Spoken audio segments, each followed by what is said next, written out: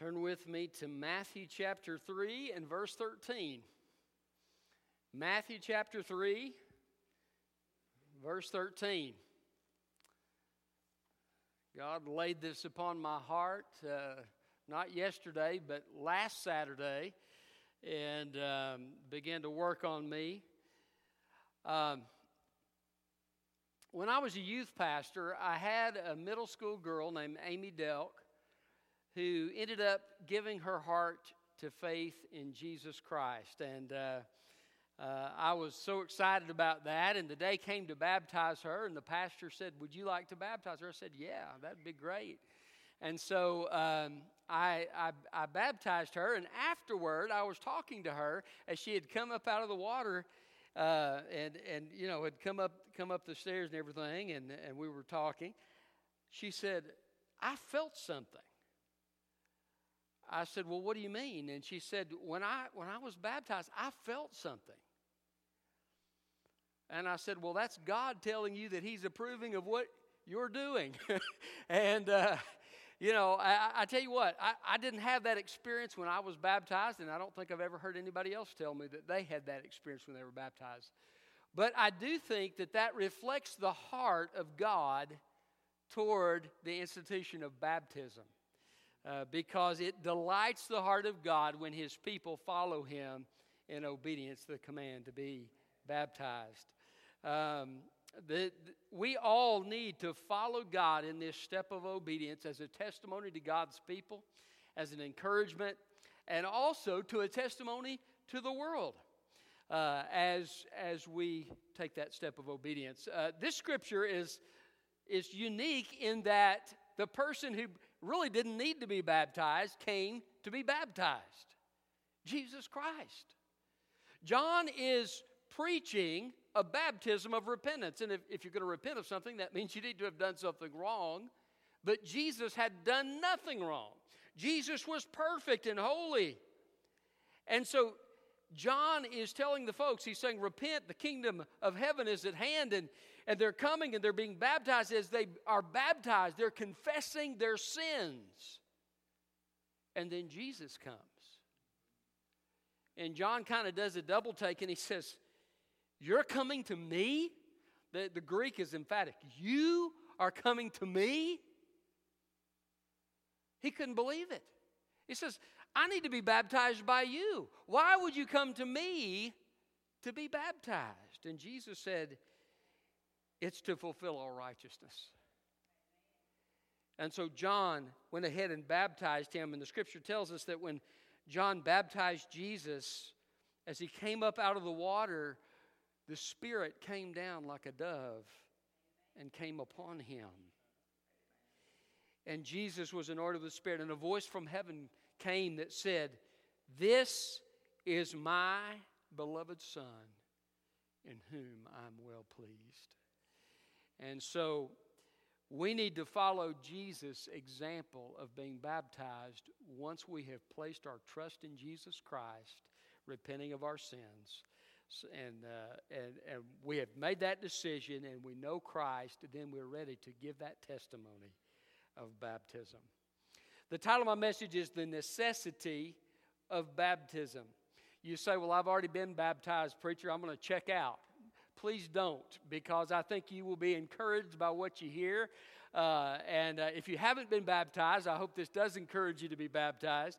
But if you have been baptized, thinking about the truths of baptism is an occasion to worship, because it shows the great plan of God for mankind. And so the necessity of baptism. Let's begin reading in Matthew 3 and verse 13.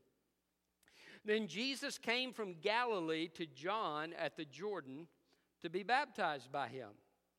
But John tried to stop him, saying, 'I need to be baptized by you, and yet you come to me?'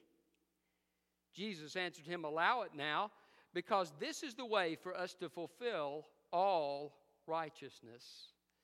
Then John allowed him to be baptized. When Jesus was baptized, he went up immediately from the water. The heavens suddenly opened for him, and he saw the Spirit of God descending like a dove and coming down on him. And a voice from heaven said, "This is my beloved Son, with whom I'm well pleased." The necessity of baptism. Why is it necessary? It's necessary because of several things. First of all, it's necessary because of its humility. It's humility. If you look in verse 14, John says, "I need to be baptized by you, and yet you come to me." What was Jesus doing? Jesus was humbling himself. Jesus said, "I am meek and lowly in heart." What an amazing character quality for the one who spoke the universe into existence to have, to be one of humility. Jesus willingly chose to humble himself. I'm so glad he did. Philippians tells us that Jesus emptied himself to take on the form of a servant and to be obedient unto death, even death on a cross. So as Jesus came into the water, he was humbling himself. He was identifying with you and me and showing the way that he would bring us salvation. So it's humility. I tell you what, I heard one preacher say, some Baptists don't bend at the knee. They strut around like peacocks rather than humbling themselves before God. But can I tell you something? Humility is a very important thing in the life of a Christian, because the Bible says God resists the proud, but he gives grace to the humble. I don't know about you, but I need all the grace from God I can get. And so as we humble ourselves, then God brings his grace. And so that's one reason baptism is a necessity, because it humbles us. We say what we do when we are baptized is basically we're acknowledging that we're sinners, that we need the cleansing that only comes through the death, burial, and resurrection of Jesus Christ. We're saying I'm a sinner and I need Jesus, and I am placing all my trust in him. Somebody once said witnessing is one beggar telling another beggar where to find bread. I like that. We need the bread that only God can provide. And as we humble ourselves, God gives us the grace that we need. So the necessity of baptism, why is it necessary? It's necessary because of its humility. Secondly, it's necessary because of its righteousness. Its rightness in the eyes of God. Look at verse 15. Jesus answered him, "Allow it for now, because this is the way for us to fulfill all righteousness." Jesus said, this is the right thing to do. This is what I am called to do. Though Jesus hadn't committed any sin, though Jesus didn't need to repent of anything, he said, this is the right thing to do. I tell you what, God has called us to do the right thing, hasn't he? And so baptism is a righteous thing to do. When I am baptized, I'm being obedient to God. When Jesus gave the Great Commission, he said, "Go into all the world and make disciples of all nations, baptizing them in the name of the Father and the Son and the Holy Spirit, teaching them to observe all things whatsoever I've commanded them. And lo, I'm with you always to the end of the age." Isn't it interesting that Jesus would mention baptism in the Great Commission? You ever thought about that? Why did Jesus mention that? Because it's the right thing to do. It's the way that we show God we're going to honor him with obedience in our life. It's a first step of obedience. It's saying, Lord, I've chosen to follow you, and I don't care who knows it. I'm going to follow you, and I'm going to follow you publicly. And so baptism is the right thing to do. So you need to be baptized. If you've trusted Christ, if you've repented of your sin, and you're a believer in Jesus Christ, you need to be baptized. So baptism is necessary. Why? It's humility, it's righteousness, or it's rightness, it's picture. Look at verse 16. When Jesus was baptized, he went up immediately from the water. Now, literally the Greek says he was raised up immediately from the, I kind of like that, because what was Jesus getting ready to do? He was going to the cross. Baptism is a picture of what Jesus was going to do. The whole mission for which Jesus came was to die and be raised. And so baptism was a picture of what Jesus would come to do. When we are baptized, we are enacting that picture. We are saying, once again, I'm identifying myself with the death, burial, and resurrection of Jesus Christ. And that's what I put my faith in for salvation and nothing else. You see, there's a lot of people that don't want to identify with Jesus. There are people, we were talking this morning about people who say there are many ways to salvation. That's not what the Bible teaches. I am the way, the truth, and the life. Jesus said, no one comes to the Father but by me. Jesus said, if you confess me before men, I'll confess you before my Father in heaven. But if you won't confess me before men, neither will I confess you before my Father in heaven. So that willingness to openly identify with Jesus Christ is part of what baptism is about. Now, baptism doesn't save you. The thief on the cross was not baptized. He put his faith in Jesus Christ and was saved, and Jesus said, today you'll be with me in paradise. Baptism doesn't save anybody, but baptism is the fruit of that salvation, and baptism is the willing expression of our identification with Jesus Christ. I'm not ashamed of the gospel. Have you ever had a boyfriend or girlfriend that you were ashamed of? Hopefully not.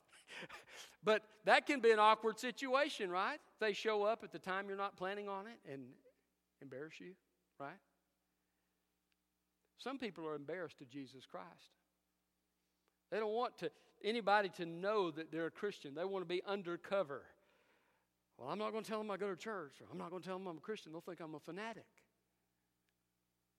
Baptism says, I don't care who thinks what about my relationship with Christ. I am identifying with Him publicly.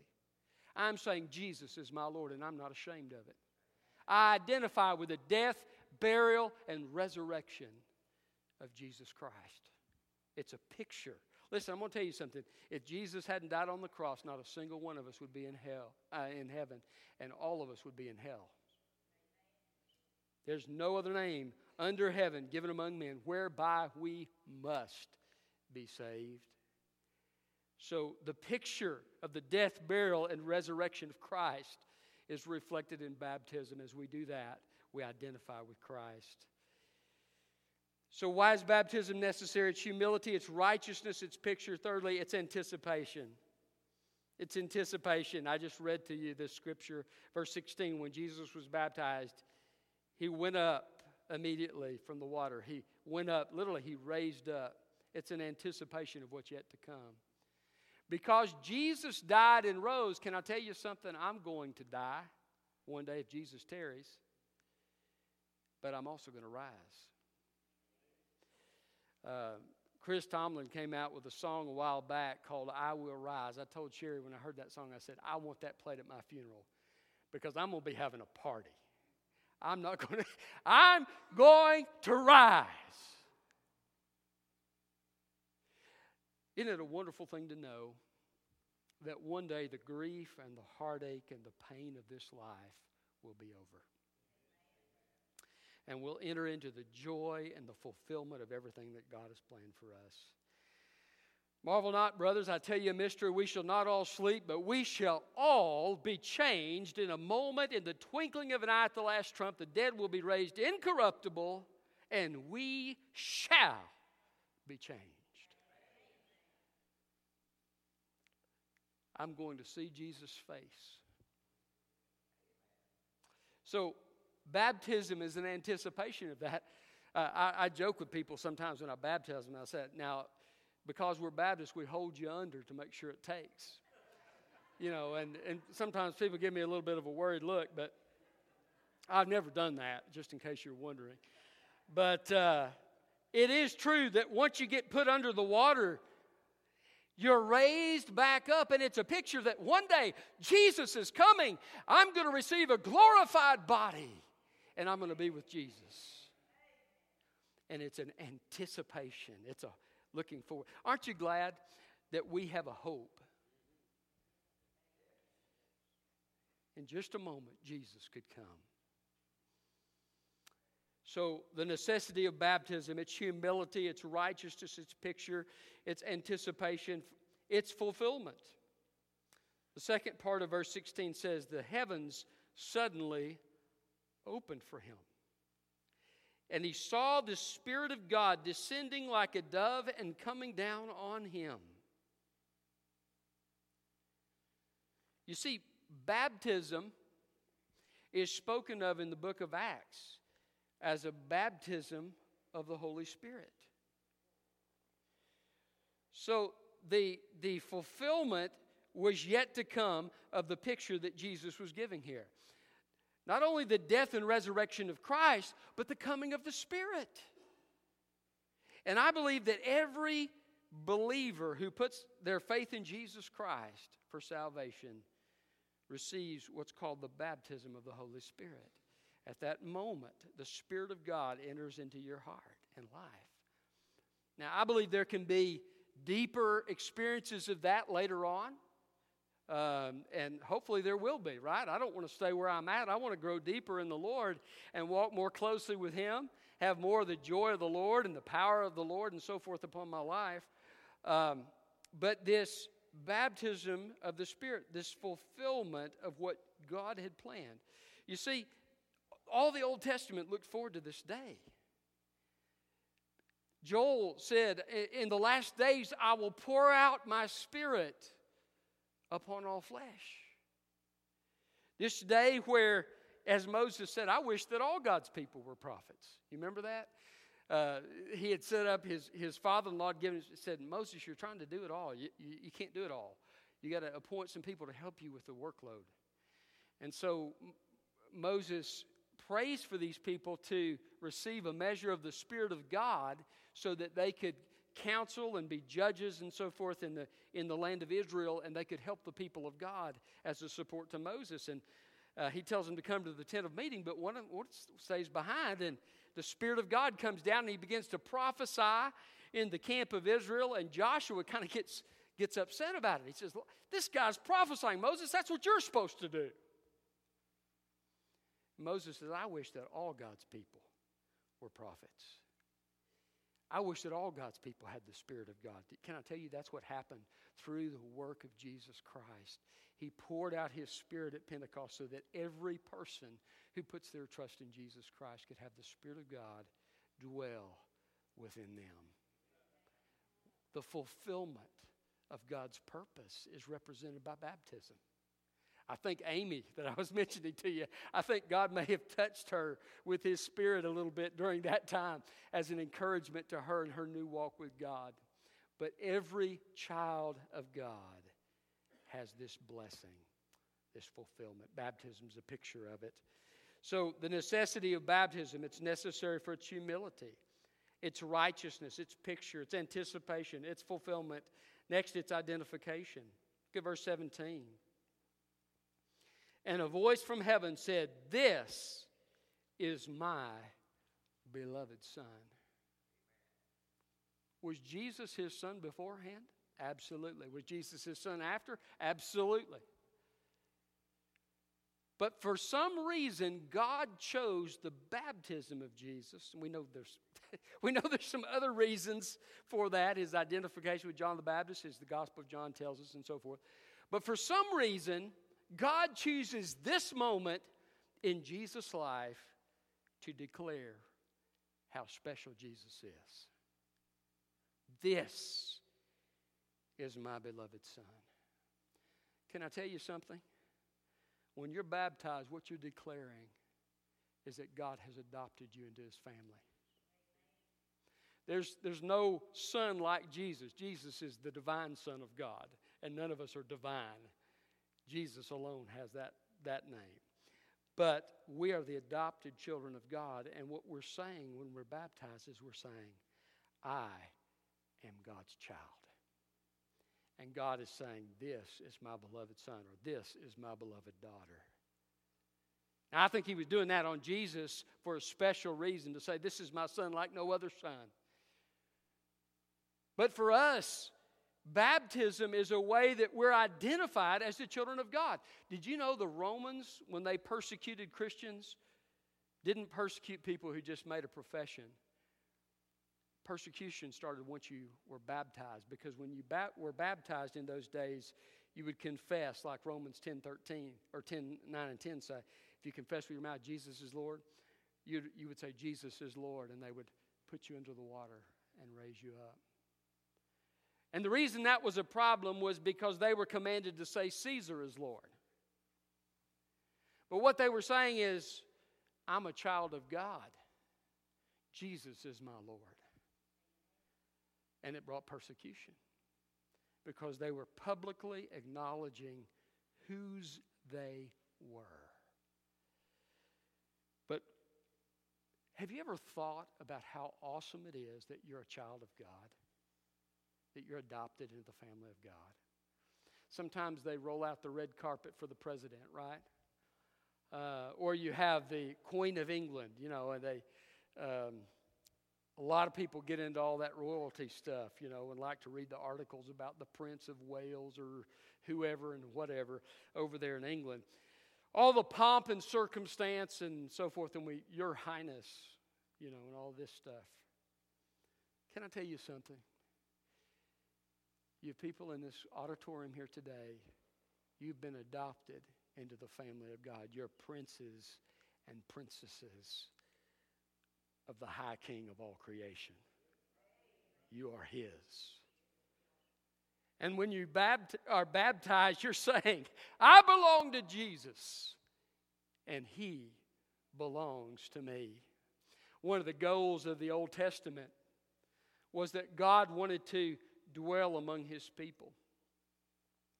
You had the tabernacle, and God's glory comes down upon the tabernacle, but God's presence was kind of dangerous for them, because God was holy and they were sinners. And so you have even at the earliest days, you have Nadab and Abihu struck down, burned with fire from the tabernacle for blaspheming God with an unacceptable offering.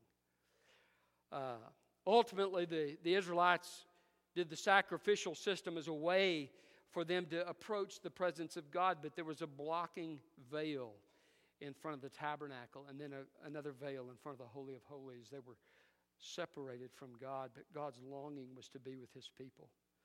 Ultimately, the people of Israel rebelled against God.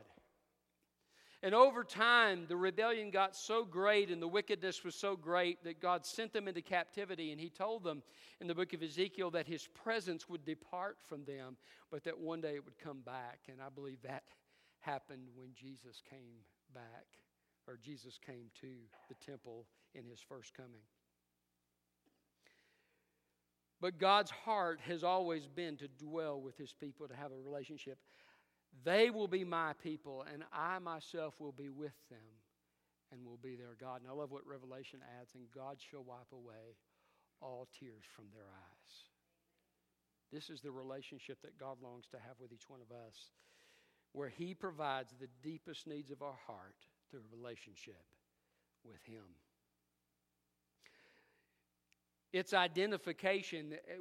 Baptism, when we're baptized, we're identifying ourselves as the sons and the daughters of God, that we have a relationship with Him, that He's our daddy. Remember what Jesus said? Abba, Father. Come to Him like Dada. That simple, intimate approach in prayer. This is the relationship that we have through the blood of Jesus. And as we are baptized, we're declaring this. We belong to Him and He belongs to us. It's identification. And finally, I want you to see its delight. The necessity of baptism. Why is it necessary? It's necessary because of its delight. God says, with whom I am well pleased. I remember the first time I held my my daughter and then later my son, and the feeling in my heart. It's hard to explain unless you've experienced that. This instant connection, this instant powerful love that you have. And they were mine. And there was a delight in my heart that I was able to have a relationship with them as my children. Then there came that day where I took my kids to church the first time. I remember we took Megan to church. She had chubby cheeks. One of the deacons said, "Well, that baby hasn't missed many meals." But they were so excited to see her for the first time. Isn't that fun when somebody brings a baby to church for the first time? I love that. We get to meet them, and there's a delight among God's people. Baptism is a place where God gets to express His delight, and we get to express our delight that somebody who's lost has been found, and that we are part of the family of God, and that a new person has been born into the family of God. It's a celebration. It's a delight.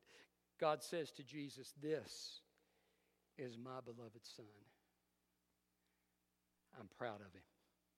He's mine. And I'm declaring it before you all."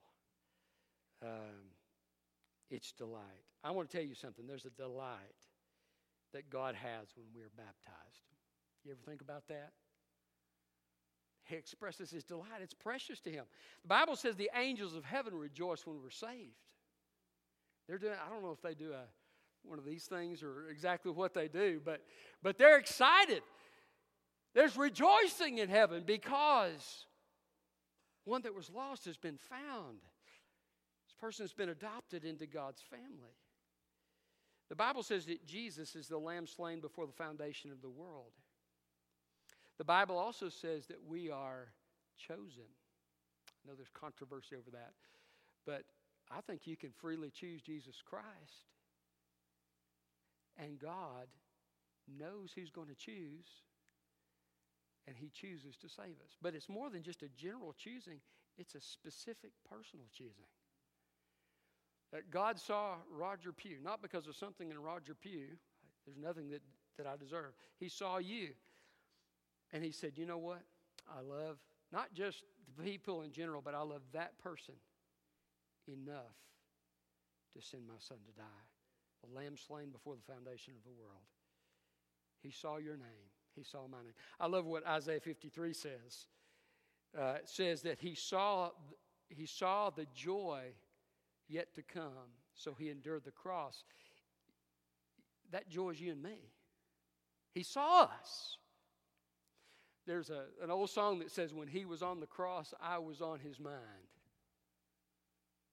I believe that's true.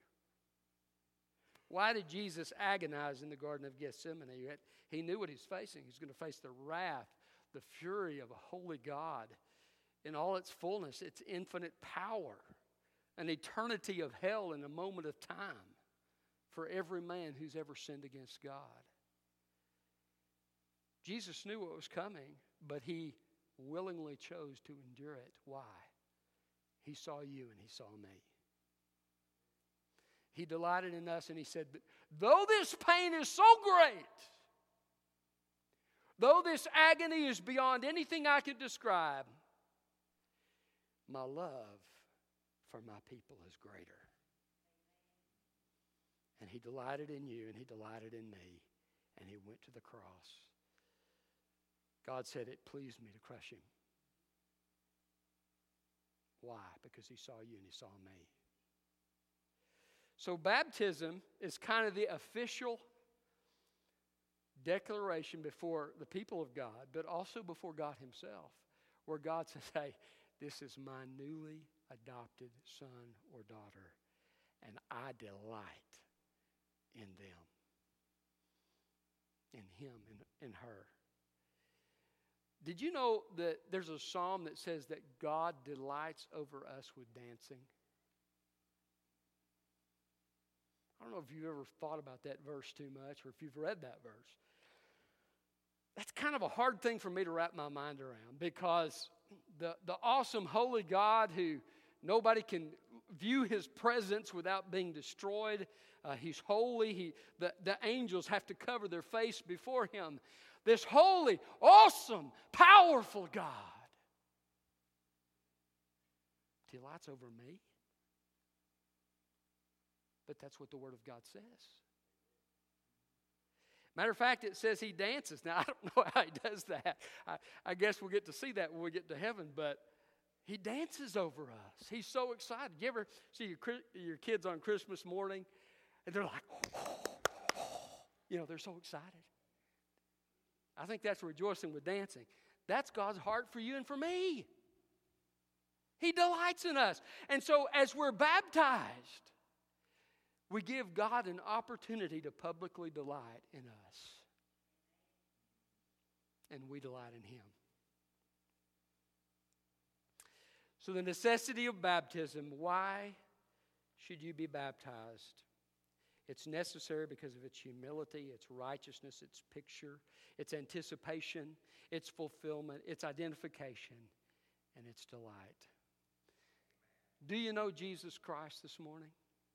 If you don't, Jesus died for your sin on the cross. He paid it the price in full, and he rose from the dead. And the Bible says that if you will surrender your heart to him, the Bible calls that repentance, confessing him as Lord, same thing, and you will believe in your heart that God has raised him from the dead, you'll be saved. And so if you'd like to make that decision this morning and confess Jesus as your Lord, I'd love to pray a prayer of commitment with you here at the front. You don't necessarily need a preacher to do that. We talked about the Gideons. They leave Bibles. People just pick up a Bible and hear the Word of God and get saved. You don't necessarily need a preacher, but I'm willing, I'd be delighted to help you pray a prayer of commitment to Christ. But the Bible also says now is the day of salvation. We don't need to wait and put that off. And so God wants a relationship with you. He wants to be your God and for you to be his people, right? And so if you'd like to make that decision, I'll be here at the front here in a moment to pray with you. If you have made that decision and you've never been baptized, it's time to be baptized. You need to come and set up a time to be baptized and follow the Lord in that step of obedience. Let's pray. Father, thank you for your word. And Lord, sometimes we don't think of all of the different